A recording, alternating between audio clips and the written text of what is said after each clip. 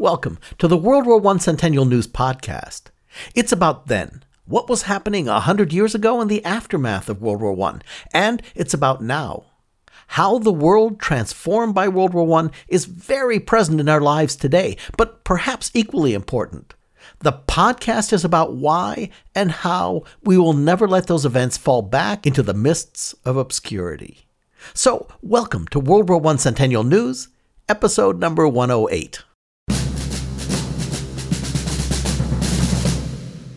This week on the show, historian Dr. Jennifer Keene will tell us about the African American soldiers and communities' experience both during and after World War I. Mike Schuster provides a context and framework for the dynamics of the Paris Peace Conference. We have part 4 of the story of Sergeant Roy Holtz, the first American soldier on the streets of occupied Belgium, and he's riding on a Harley.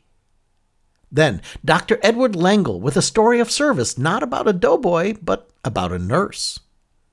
For a century in the making, this week we'll be presenting part 1 of a multi-part series detailing the National World War I Memorial in Washington, D.C., presented by Dr. Libby O'Connell.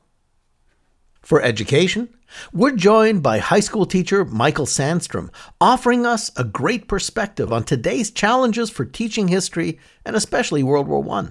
All this week and more on World War I Centennial News, which is brought to you by the U.S. World War I Centennial Commission, the Pritzker Military Museum and Library, and the Starr Foundation.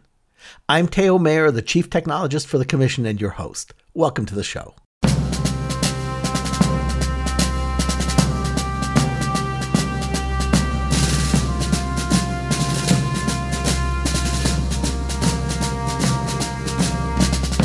February is Black History Month, so we'll be bringing you perspectives and stories about how World War I and its aftermath deeply affected the African American community and led directly to the civil rights movement some decades later.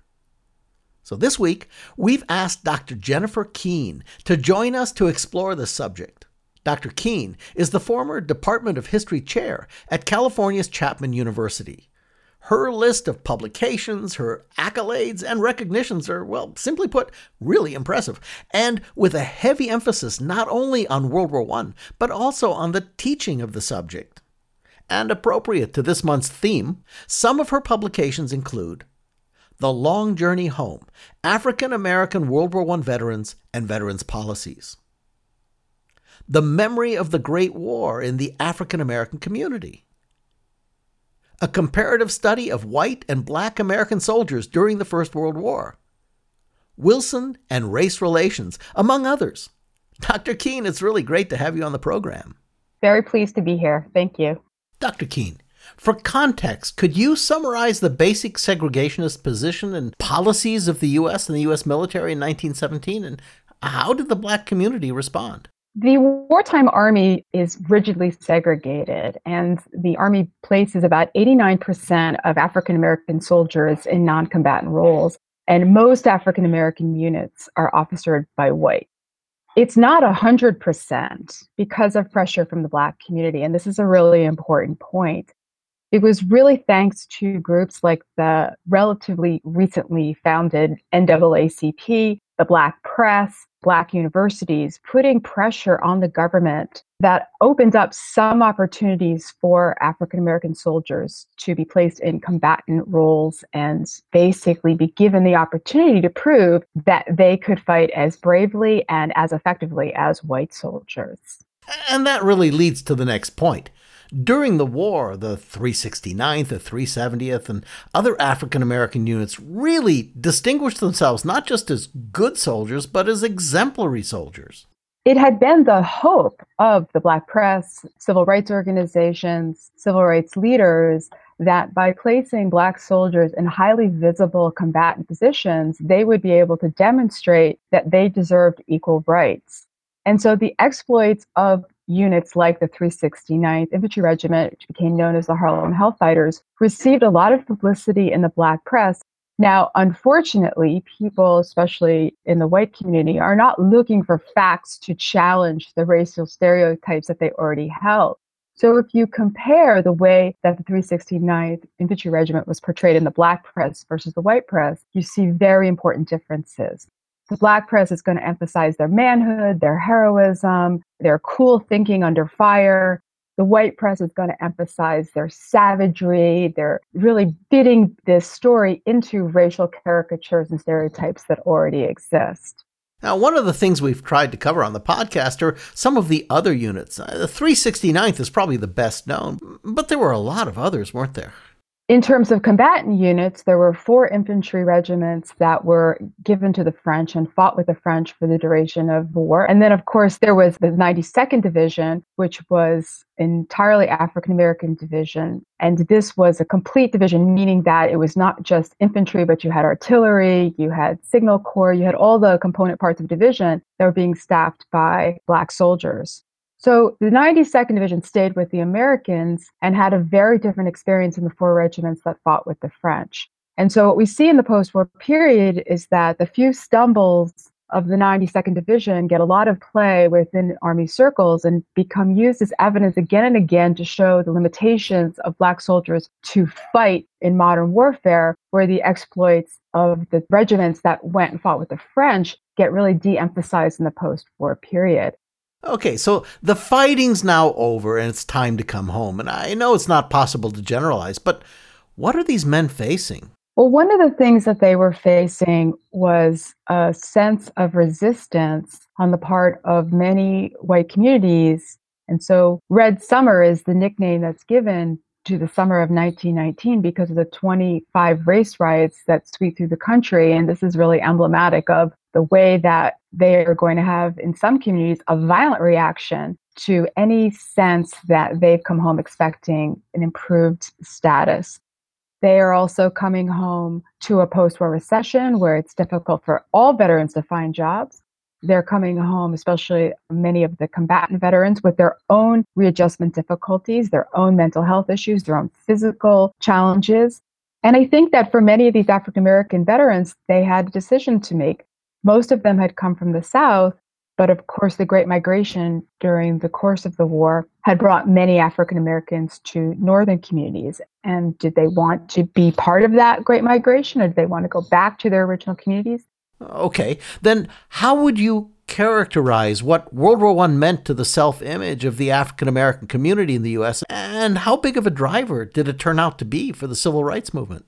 Fighting back was the new ethos within the African American community after the First World War. And this was really a result of a few things that had happened during the war.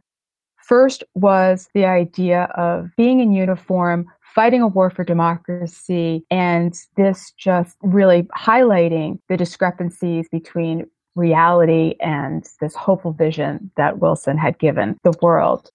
They also had the experience of being in France, where they had been treated quite differently. They didn't have the social practice of segregation or racial discrimination that really regulated daily life for so many African Americans.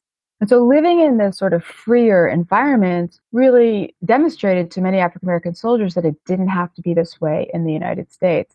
And then finally, groups like the NAACP, their membership exploded during the war. And so this transitional moment that the First World War represents that really sets the foundation for the modern civil rights movement. Before we close, I'd like to talk just for a moment about the role of African American women in World War I.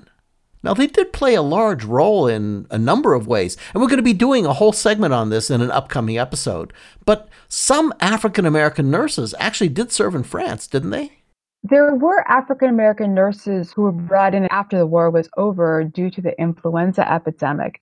This was because the flu was so overwhelming to Army medical services, and many Black soldiers were falling ill with the flu. But this was an interesting dilemma. The nurses in general faced a lot of resistance in terms of being considered true professionals who had valuable services to give to the military. But for African American nurses, they had opposition not just from men, but also from white women who felt that Black nurses, in a sense, brought the reputation of the whole nursing profession down rather than elevating it the way that they wanted to. Dr. Keene, thank you for coming in and enlightening us on a subject that needs a whole lot more exposure. Absolutely. Thanks so much for having me. Dr. Jennifer Keene is the Department of History Chair at California's Chapman University. Learn more about her accomplishments, and her work by following the links in the podcast notes. Now we're joined by Mike Schuster, former NPR correspondent and curator for the Great War Project blog. Mike, your post this week goes back to the middle of January, and you provide a really wonderful positioning, context, and framework for the dynamics of this literally world-defining peace conference in Paris, and the tensions between the allied nations who understandably were wanting a pretty punitive and punishing treaty, which is certainly different than President Wilson's vision for a more egalitarian and democratic world that he described in his famous 14 points. The headline reads, "The peace conference begins in Paris. Representatives from most of the world's peoples. The Allies want payments. Wilson wants the League of Nations." And this is special to the Great War Project. On January 18, 1919, in the gilded Salle de la Paix of the French Ministry of Foreign Affairs on the Quai d'Orsay, the Paris Peace Conference finally begins. So reports historian Thomas Fleming. Bearded, pudgy Raymond Poincaré, the president of France, opened the first plenary session with the speech that he read in a monotone, perhaps on the assumption that only a small percentage of the room understood French. Before him, around a horseshoe-shaped table, sit representatives from 32 allied and associated states, representing about 75% of the world's population. Absent from the table were any representatives from Russia or from Germany and its allies. Russia's Bolshevik rulers had refused to come. The enemy had not been invited.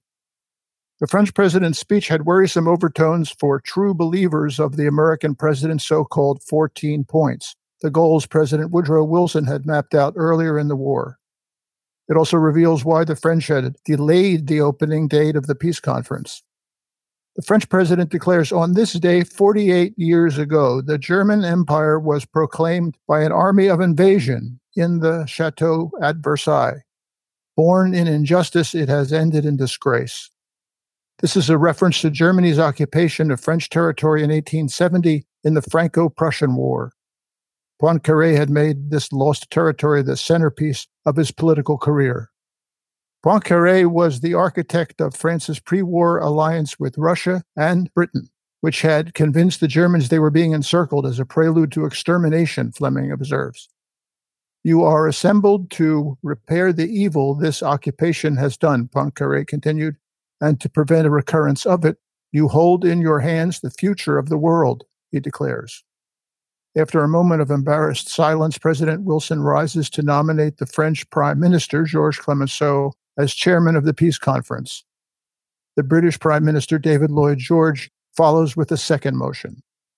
Clemenceau's opening remarks go to the heart of the peace conference. The participants' task, Clemenceau declares, was to decide who was responsible for the war, who should be punished for it, and how much Germany should pay for the terrible depredations that had devastated and ruined one of the richest regions of France. Fleming notes there was not so much as a mention of a League of Nations, Wilson's key issue. Observes historian Fleming, "This was confrontational diplomacy of the most blatant kind, a veritable declaration of war on Wilson's 14 points. Wilson came to have no illusions, though, about what the other Allied powers wanted from the conference: loot, payments from Germany, gold, and territory. Wilson concentrated his mind on this primary goal, according to Fleming, winning support for the League, which would be intertwined with the peace treaty. Paris is awash in experts, with each major power bringing to Paris the staff to negotiate the details. The American delegation numbers more than 1,000, but according to historian Fleming, no one had thought to create an agenda. That's the news these days a century ago from the Great War Project. Mike Schuster is the curator for the Great War Project blog. The link to his post is in the podcast notes. And that brings us to part 4 of our multi-part story about Sergeant Roy Holtz of Chippewa Falls, Wisconsin, the first U.S. soldier on German soil after the armistice of World War I, captured on film in occupied Belgium, and he's riding on a Harley-Davidson. Our good friend, citizen historian and author Rob Laplander wrote this researched account of the history, what actually happened, intended for high school students. Well, Rob has given us permission to read the story to you in serial form. So here is the unabridged First into Germany, Sergeant Roy Holtz, and He Did It on a Harley, by author Robert Laplander, Part 4. Oh, you've got to be kidding.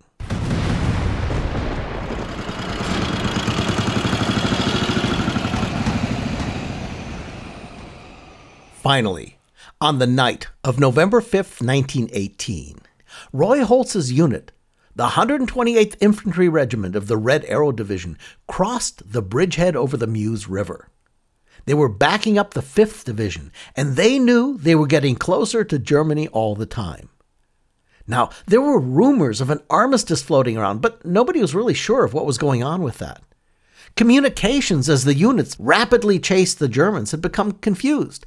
Now, it was really important to know if there would be a ceasefire in order to spare lives from being lost unnecessarily.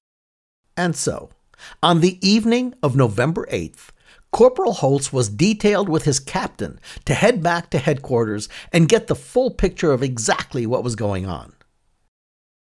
It was a dark night, and it had been raining for several days, making the roads just paths of slimy mud. Roy wasn't particularly anxious to drive out through it, but he had no choice. Orders were orders. He and his captain, a fellow only remembered as Sam, set out, and almost immediately there were problems. The captain insisted on choosing the route, and it soon became clear to Roy that they were headed in the wrong direction.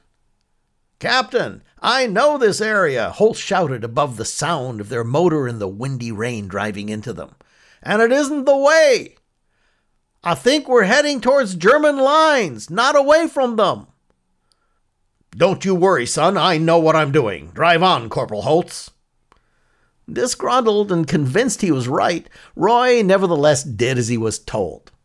But after several more miles of sliding along the slimy, mud-choked roads through the rain, Holtz felt that he just had to try again. "Captain, I'm telling you, we're heading deeper into German lines. This is the wrong way, sir." "Dadgummit, Corporal. I told you I know what I'm talking about, and this is the way. Now you drive where you're told, son." Famous last words. Eventually, even for all of his certainty, after miles and miles of slipping along on terrible roads in the rain and seemingly to get nowhere, even Captain Sam had to admit they were lost. Coming to a stop as they crested a hill, at the bottom they could see the light coming from a farmhouse. Now that proved that they were nowhere near the front, that's for sure. Any light show near the front would instantly draw enemy fire. Carefully, Roy maneuvered the Harley and its bulky sidecar through the heavy rain down the slippery road to the bottom, where Captain Sam ordered him to pull up to the farmhouse and ask for directions. Just literally seething inside, Roy shut off the motorcycle, dismounted, and walked awkwardly to the door. They'd been riding for hours, and he was stiff and cold and soaked to the bone. Roy pounded on the door, and soon enough it flung open. Instinctively, Roy stepped inside quickly, out of the rain, and the door slammed shut behind him. Wiping the rain from his face and adjusting to the light in the room, he looked around, and his heart just about jumped out of his mouth. To his shock and surprise, down the center of the room ran a long wooden table, and sitting all around it were a dozen or so German officers. They had stumbled upon the headquarters of the 5th Bavarian Division. A really dispirited, "Oh, you've got to be kidding," was about all the angry corporal could get out before he was seized by a German guard and relieved of his .45 automatic pistol. Asked if he were alone, he admitted that his captain was outside waiting for him. Told to call him in, Roy later confessed that it was a fiendish delight that he did so and hollered out the open door just a crack, "Hey, Sam, come in here." No sir, no captain, no military courtesy at all. So in stomped an angry Captain Sam, whose jaw dropped plumb near to the floor when he saw what the situation was. They were now prisoners of war. "See what your blasted directions got us into?" snapped a seething Roy, but Captain Sam said nothing. Just then, a door flung open from one side of the room, and a German general stepped through, demanding to know what was going on. Told that they had just taken 2 American prisoners that had simply wandered in, the general called an orderly over and told him to go fetch the interpreter. But Roy stopped him. Das brauchen Sie nicht, Herr General. Ich spreche Deutsch. It's not necessary, General, sir. I speak German. The general officers were thunderstruck, and even Captain Sam seemed impressed. The general, smiling, assumed a kindly air and steered Roy into a side room before calling the orderly to bring in some schnapps, some fine German whiskey. Pouring out 2 glasses, he toasted Roy and started to interrogate him, asking questions about American troop positions and strength, supply conditions, battle plans, stuff like that. But the corporal wouldn't talk. Another glass of schnapps and more questions, but still Roy wouldn't talk. Clearly, the armistice talk was all bunk. Yet another glass of schnapps and yet more questions, but Roy's lips were sealed. Finally giving up, the frustrated general led Roy back into the main room, where he found Captain Sam sitting very uncomfortably among the grinning German officers. The general announced that they were going to send these errant Americans on to main German headquarters near Spa, Belgium, and one of the general's own officers would accompany them to see that they got where they needed to go. As the German captain who was picked to go got ready for the rainy trip, Roy tossed it over in his mind. Spa, Belgium. If they were anything close to Spa, that meant they had gone a huge distance in totally the wrong direction.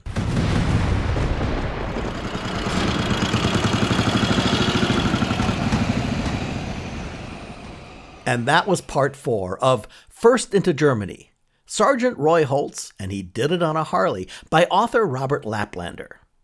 Rob Laplander is a citizen historian, author of the book Finding the Lost Battalion, and importantly, the man behind the Doughboy MIA project. We have links for you in the podcast notes to his story, Harley, and the Doughboy MIA site. Join us next week for Part 5, the final installment of this great World War I story. Next, we have regular contributor to the podcast, historian and author Dr. Edward Lengel. His blog is called A Storyteller Hiking Through History, and this week, the story is not about a doughboy, but about a very special woman, Sarah Sand, a nurse who was all about caring for our boys. Sarah Sand was a professional. When the United States entered World War I, she was director of nursing at Evangelical Hospital in Bismarck, North Dakota. Like many other nurses, she immediately volunteered for service overseas. It took a year, however, for what would become her service organization, Base Hospital No. 60, to be organized. After extensive training at Camp Jackson, South Carolina, Sand departed the United States in September 1918. She arrived at the front in time to help care for the massive wave of perhaps 100,000 casualties resulting from the Meuse-Argonne offensive. Her life would never be the same again. Because of her supervisory experience, Sarah Sand was placed in charge of a surgical ward, where she, one other nurse, and 2 corpsmen had to care for around 100 patients at any given time. Many of them were badly mangled.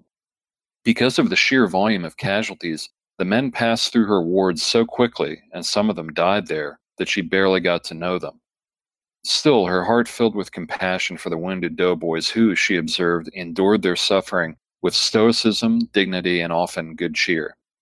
At the time of the armistice on November 11, 1918, Sand was in charge of a pneumonia ward, supervising care for many gravely ill patients.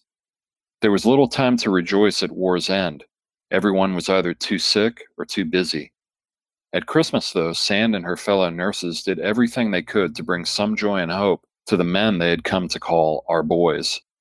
They hung festive decorations, prepared a feast, and gave each patient a basket filled with treats like fruit and candy.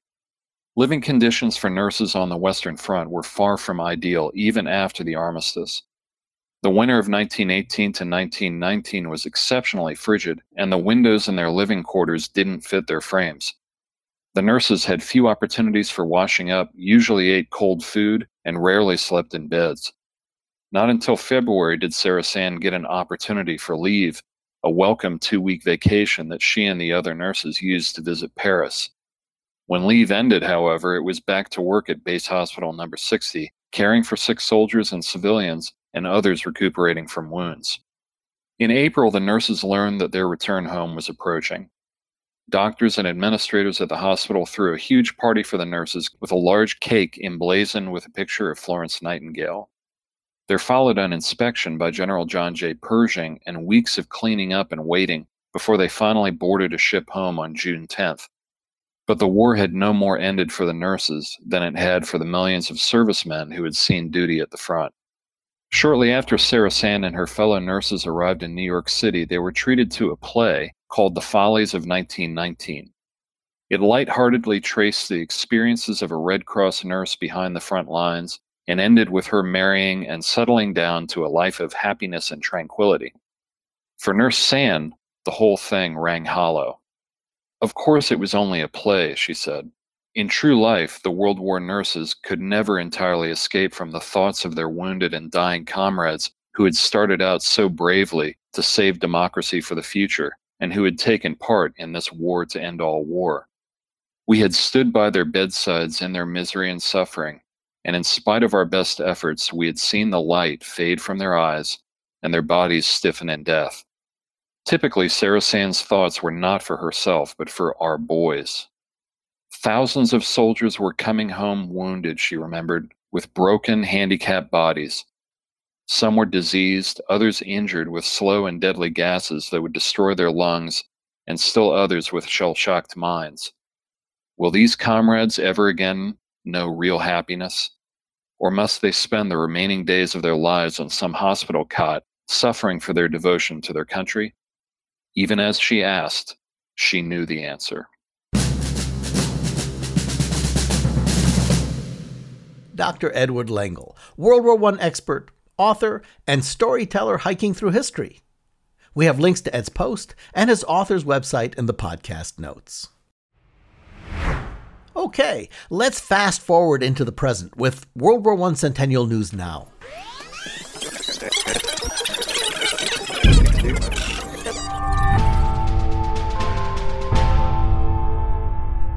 As our regular listeners know, this part of the podcast focuses on the present and explores the ongoing World War I documentation, commemoration, education, and exploration.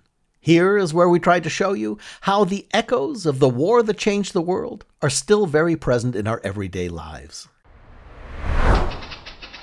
Our weekly segment, A Century in the Making, is where we're offering our listeners a really rare view of how a national memorial project goes from concept to reality. This week, we're joined by Dr. Libby O'Connell, a U.S. World War I Centennial Commissioner, former Chief Historian for the History Channel, and a member of the Memorial Planning Task Force. Dr. O'Connell recently gave a 1-hour brief where she presented an amazing array of details and nuances that have been developed for what we believe is going to be one of the most unique and powerful memorials in our nation's capital. I've broken out segments from her briefing into bite-sized nuggets that will be included in the podcast over the coming weeks. Combined with our other ongoing interviews, you who follow the podcast are going to be treated to a very unique insight into how this national memorial, intended to be significant today, tomorrow, and into the distant future, is being defined, refined, and honed into a major monument in the nation's capital. Well, thank you, Theo. And we're going to start here with the vision for the Memorial Park.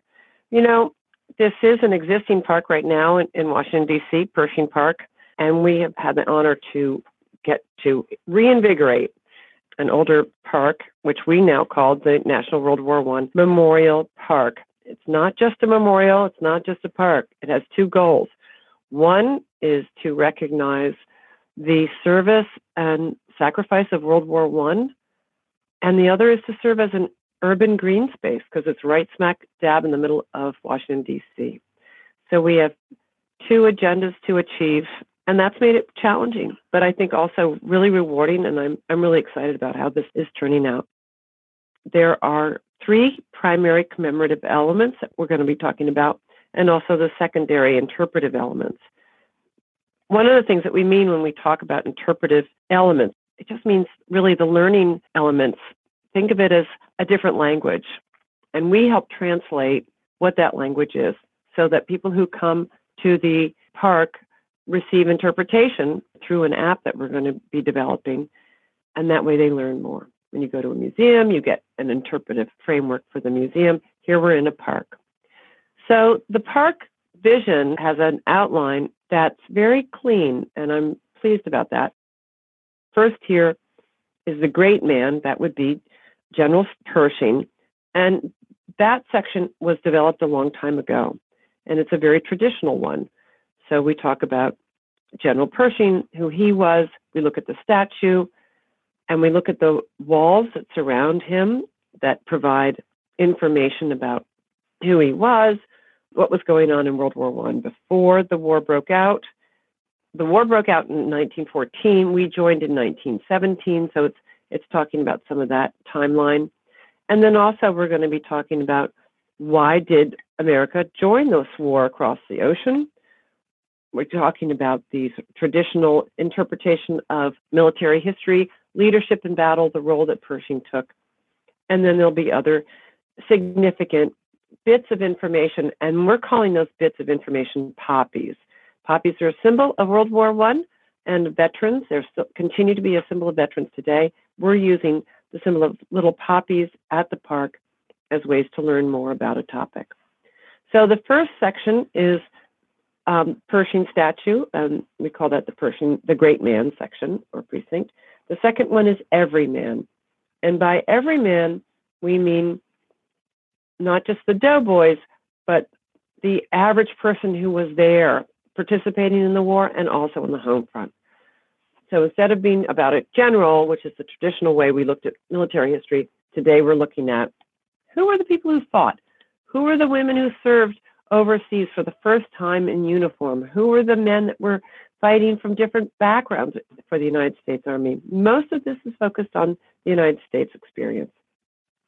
So we're going to be looking at the main sculpture on the sculpture wall and the diverse voices that are there as well.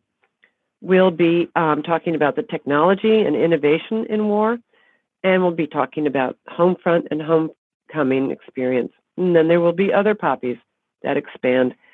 You don't have to go all the way through this. You could decide, well, I just really want to know the top line, or you can dig deeper. That's one of the great things about getting information through an app. The third section is called Peace, and it's the commemorative area represented by a fountain. It's a big wall, and it will have a very apt quote, which we're choosing just right now. We're very happy to make those choices because we have some good selections. And talk about the search for peace, the Versailles Treaty, how difficult peace was to achieve after World War I, but also about peace today. And peace is a process. It's not just a moment when you sign a document. It's including justice. It includes a sense of restitution and recognition.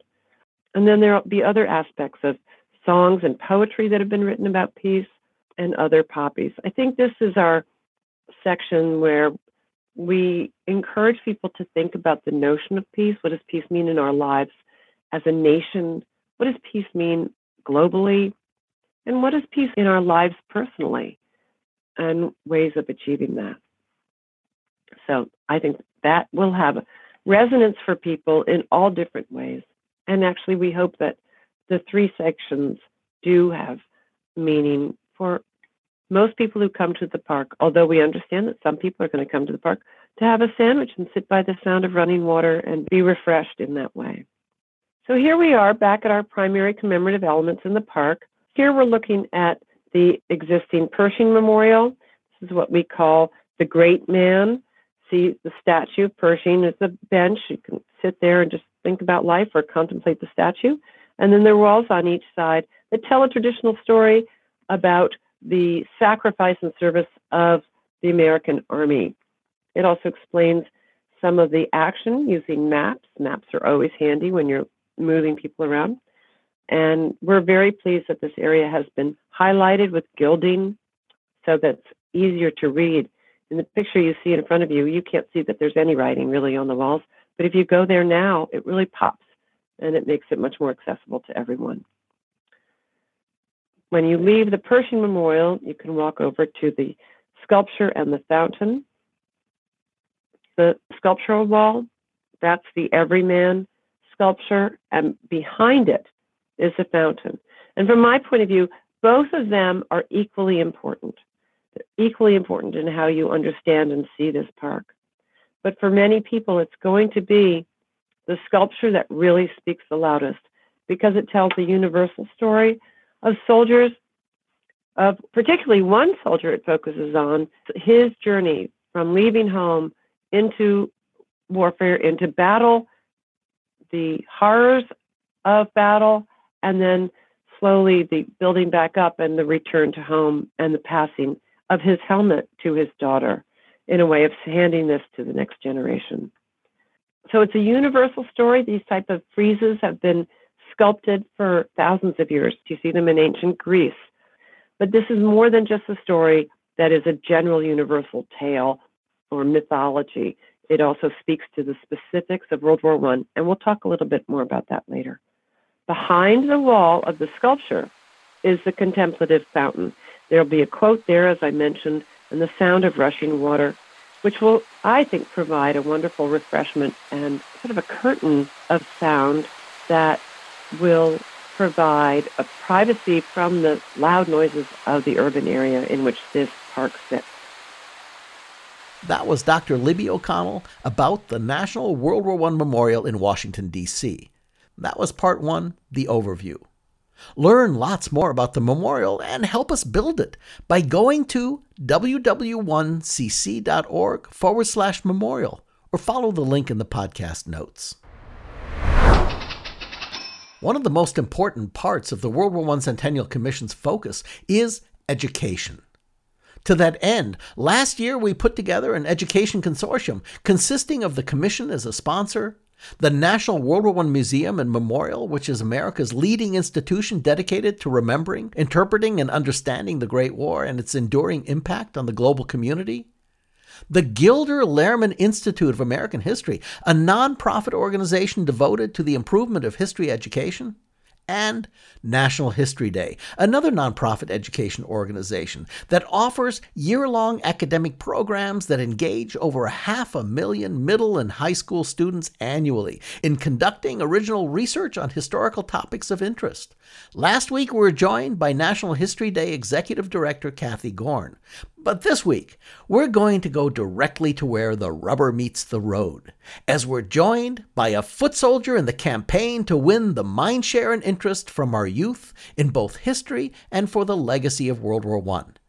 With us today is Michael Sandstrom, social science teacher at Chadron High School in northwestern Nebraska, about 20 minutes from the South Dakota border. Michael, welcome to the podcast. Well, thank you very much. It's great to be here. So, Michael, you're quite literally the first high school teacher that we've had on the program, and I'm really happy to speak with you. Well, thank you. I think education, as we can all agree, is a cornerstone of American democracy, and I appreciate what you guys do on a weekly basis. Nowadays, how is history treated in high school at large? And then I want to talk about how World War I is treated in high schools in current curricula. So I'll take the history one first, because I think we saw this alarming picture of what's going on nationally. We looked at science, math, scores, and we kind of noticed this trend. And what ended up happening, in my opinion, was the putting of history on sort of a back burner. So I think where history is, and you can tell by the less scrutiny on standards at times, is that I feel like it's marginalized to a degree. But if there's one subject that might be extremely important, yet marginalized to the highest degree, it might be World War I. In my opinion, that's because World War I is seen as something that just came before, but doesn't really affect the things that came later, which, as your podcast will attest to, that's certainly not the case. Well, it's interesting that the whole STEM focus de-emphasized history. I didn't know that. I do like to provide the precursor that I am from a small school in western Nebraska, but I just have noticed that there's in almost every school I've been in Colorado and Nebraska, there seems to be a focus on those subjects more and a little bit of a de-emphasis in my. I think there's a thought now, you can look everything up like history on an iPhone. Well, if I need to know any of those sorts of facts, I can just look it up. So I see that as kind of a negative. So, Michael, what you're saying is that people think that history is facts. Absolutely. And kids wonder in my classroom why the first few days or even weeks we're talking about a lot of historical thinking skills and all sorts of different sourcing activities and looking at the source. How does this work? Who created it? That sort of thing. So it is a little bit different. With the internet, how do you point your kids to primary sources? Several different ways, I guess. I am a part of several different sites that have quality primary sources. Gilder Lehrman Institute is a very reputable site. I also use Stanford History Education Group. I point students to several different sites that are well documented and I trust very much. But at the same time, we talk quite frequently about how to find the primary sources that you want. So I depend a lot on hoping that you've instilled skills. I'm sure it's much like a parent attempting to instill certain lessons in kids, knowing you won't always be there. And so deciding what sources are quality sources is something we focus on in class. And how long have you been involved with National History Day, or how are they involved with your school? I started out in the 5th grade with a Jackie Robinson project, but since then, when I returned to Nebraska, I started doing the sponsorship for NHD again. So I've been with NHD as a sponsor at regional and state competitions for about 2 years. We send anywhere from 5 to 10 kids the last few years who compete at the regional, and many make it to the state level, and several in the school have made it to national competitions. So National History Days kind of played a part, especially in our middle school levels, but also at our high school curriculum. You were selected as one of 18 teachers by National History Day to participate in a deep study of World War I. Can you tell me about how you applied and what the program is? So I was fortunate enough to be a part of National History Day's Legacies of World War I course that they did throughout the fall. And I heard about the Memorializing the Fallen program. And essentially how the process worked was it was a fairly simple application, but there was several different essays that you wrote on what you would provide to the program, what you hoped to gain from the program, what you hope to bring home for students.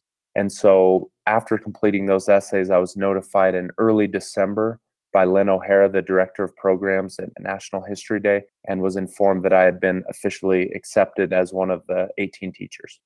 So what are you hoping to get out of the program? I believe history is about passion, because kids don't always really understand or know why something would be important. I know this if I've been to a place, if I can really put place to a series of events or context, it really helps me and it thereby extends to the students. So my hope is to go to some of these battle sites and memorials that I've read about and I've heard about and really be able to bring that back. How will you bring some of that experience back to the students specifically? One way that I will do it is I found, for whatever reason, that pictures are extremely powerful, and not just photographs from the internet, things I've taken. If I could explain exactly where you walked or how I specifically walked in these areas. But in addition, the research, as I've been getting into my silent hero profile, his name is William Herman, I've been noticing a lot of skills that I've learned picking up in research, specific research that I feel like can help a lot of the NHD students potentially with their projects in the future. Yeah, it's interesting. So his name is Herman, which is a German surname, which has got to have some kind of an effect in what happened to him. It's very interesting. His father was born in Austria in 1861 and immigrated to the United States, spoke German, eventually learned English, but his mother had two German parents. She was born in Wisconsin, but he specifically had 4 German-speaking grandparents. And I just find that interesting because when he was called to the service, he had to have known he would be fighting people from kindred nations. And so the experience that he had coming from Alliance, Nebraska, fighting against people who one generation before had been his family is just an amazing fact. Organizations like the World War I Centennial Commission and so forth, we're trying really hard to assist you and your students from an educational standpoint. What else is it that an organization like us can do to help? In my opinion, it's about introducing them to resources and kind of giving them some training, or at least the desire to get the training. I really like the goals with the World War I Memorial and actually getting a space for Americans to think and ponder about the sacrifices by our armed service men and women. But I definitely think resources are good, just with education and with an understanding of a framework. Michael Sandstrom is a social science teacher from Chadron High School, from the Great Plains region of the United States in Nebraska. Follow the link in the podcast notes to learn more about the National History Day Fallen American Heroes program and its teachers. And that brings us to this week's Speaking World War I, where we explore the words and phrases that are rooted in the war, with many still in use today. And this is a perfect example. This week's Speaking World War I word is airport. They used to be called aerodromes and airfields, mostly because they were literally fields. But according to the FAA, in 1919, a New Jersey reporter named Robert Woodhouse coined the term airport, speaking about a local facility called Batter Field near Atlantic City. Today, the same location is called Atlantic City Municipal Airport, but according to Google, it's permanently been shut down. It's a great hybrid term, combining an aviation term with a nautical term, airport. Keeping this in perspective, this is only 15 years after the first powered flight at Kitty Hawk. Airplanes have captured the public imagination. These are new, fascinating wooden canvas flying machines that are destined to be a lot more than a novelty, and Woodhouse seemed to have seen it. Think about it. A port isn't just a place to dock ships. A port sometimes refers to an entire city and its infrastructure that supports the whole idea of seaborne transportation. Well, today, that's true for airport. It's a complex and sophisticated system of spaces and resources, infrastructure and technologies that define and support moving people and material from one airport to another. Good job, Mr. Woodhouse. It makes me wonder whether you were just very prophetic or whether your insight and your moniker helped to shape what this industry became. Words are powerful. According to Air and Space's writer Roger Mola, by the end of 1920, there were 145 municipal airports, and the nationwide air travel system was beginning to form. Airport, a key part of 21st century life, and this week's word for Speaking World War I. We have links for you in the podcast notes.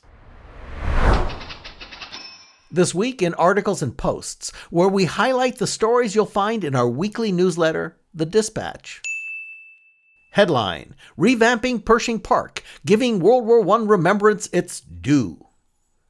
The Commission had the opportunity to brief the Federal City Council in Washington, D.C. on the plans for the National World War I Memorial. The Federal City Council is a very important and influential group, and they actively expressed their excitement about our project, as they've long been involved in the redevelopment of the Pennsylvania Avenue corridor. Headline: Senators Tester and Blackburn introduce bipartisan bill to honor Hello Girls. Great news. The girls connect the conversation across the aisle as U.S. Senator John Tester, Democrat Montana, and Marsha Blackburn, Republican Tennessee, team up to honor the groundbreaking service of the women who connected American and French forces on the front lines of World War I. Headline: American Legion supports review of minorities' World War I Valor Medals. The Commission is promoting the first systemic review of World War I veterans who may have been denied a Medal of Honor due to racial or ethnic discrimination. The Valor Medals Review Task Force is starting with the records of approximately 70 African American soldiers, in particular those worthy of the nation's highest military award who may have been downgraded to a Distinguished Service Cross or received a French Croix de Guerre with palm. This past month, the American Legion officially declared its support for this endeavor. Headline, telling the story of how the flu wiped out 675,000 Americans. Commission historian Dr. Libby O'Connell penned an op-ed for the New York Post about the still mystifying outbreak of influenza during World War I that killed tens of millions worldwide, including 675,000 Americans, 43,000 of them doughboys.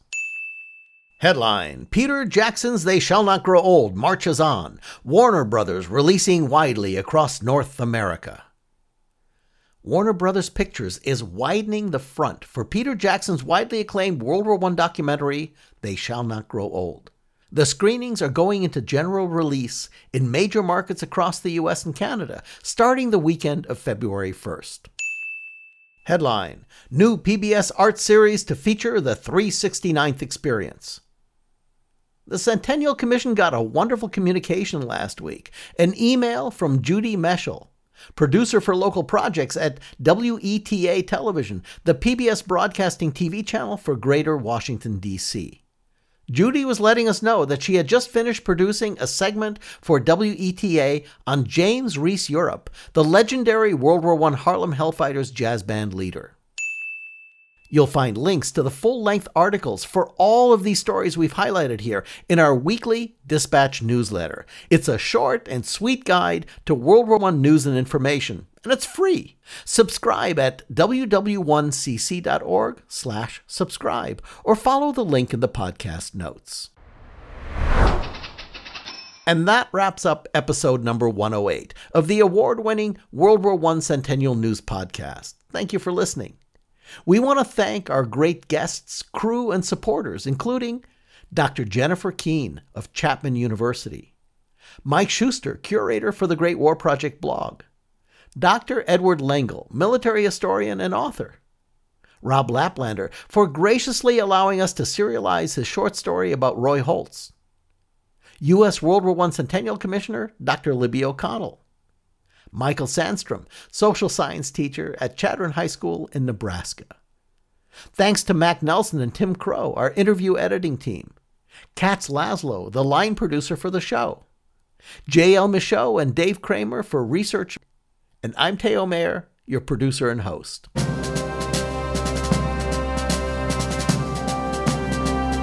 The U.S. World War I Centennial Commission was created by Congress to honor, commemorate, and educate about World War I. Our programs are to inspire a national conversation and awareness about World War I, including this podcast. We're bringing the lessons of 100 years ago to today's educators and their classrooms and the public. We're helping to restore World War I memorials in communities of all sizes across the country. And of course, we're building America's National World War I Memorial in Washington, D.C. We want to thank the Commission's founding sponsor, the Pritzker Military Museum and Library, as well as the Star Foundation for their support. The podcast and a full transcript of the show can be found on our website at ww1cc.org/cn. You'll find World War I Centennial News in all the places you get your podcasts, and even using your smart speaker by saying, play WW1 Centennial News Podcast. And as of this week, I found out you can also ask Siri on your smartphone. Invoke Siri and say, Siri, play WW1 Centennial News Podcast. And she will. The podcast Twitter handle is at the WW1 Podcast. The Commission's Twitter and Instagram handles are both at WW1CC, and we're on Facebook at WW1 Centennial. Thank you for joining us, and don't forget, keep the World War I story alive for America by helping us build the memorial. Just text the letters WWI or WW1 to the phone number 91999. Don't forget the Salvation Army. Always remember my donut girl. She brought them donuts and coffee. Just like an angel, she was their best pal. As brave as a lion, but meek as a lamb. She carried on beside the sons of Uncle Sam. So don't forget the Salvation Army. Remember my donut girl. Thank you for listening. So long.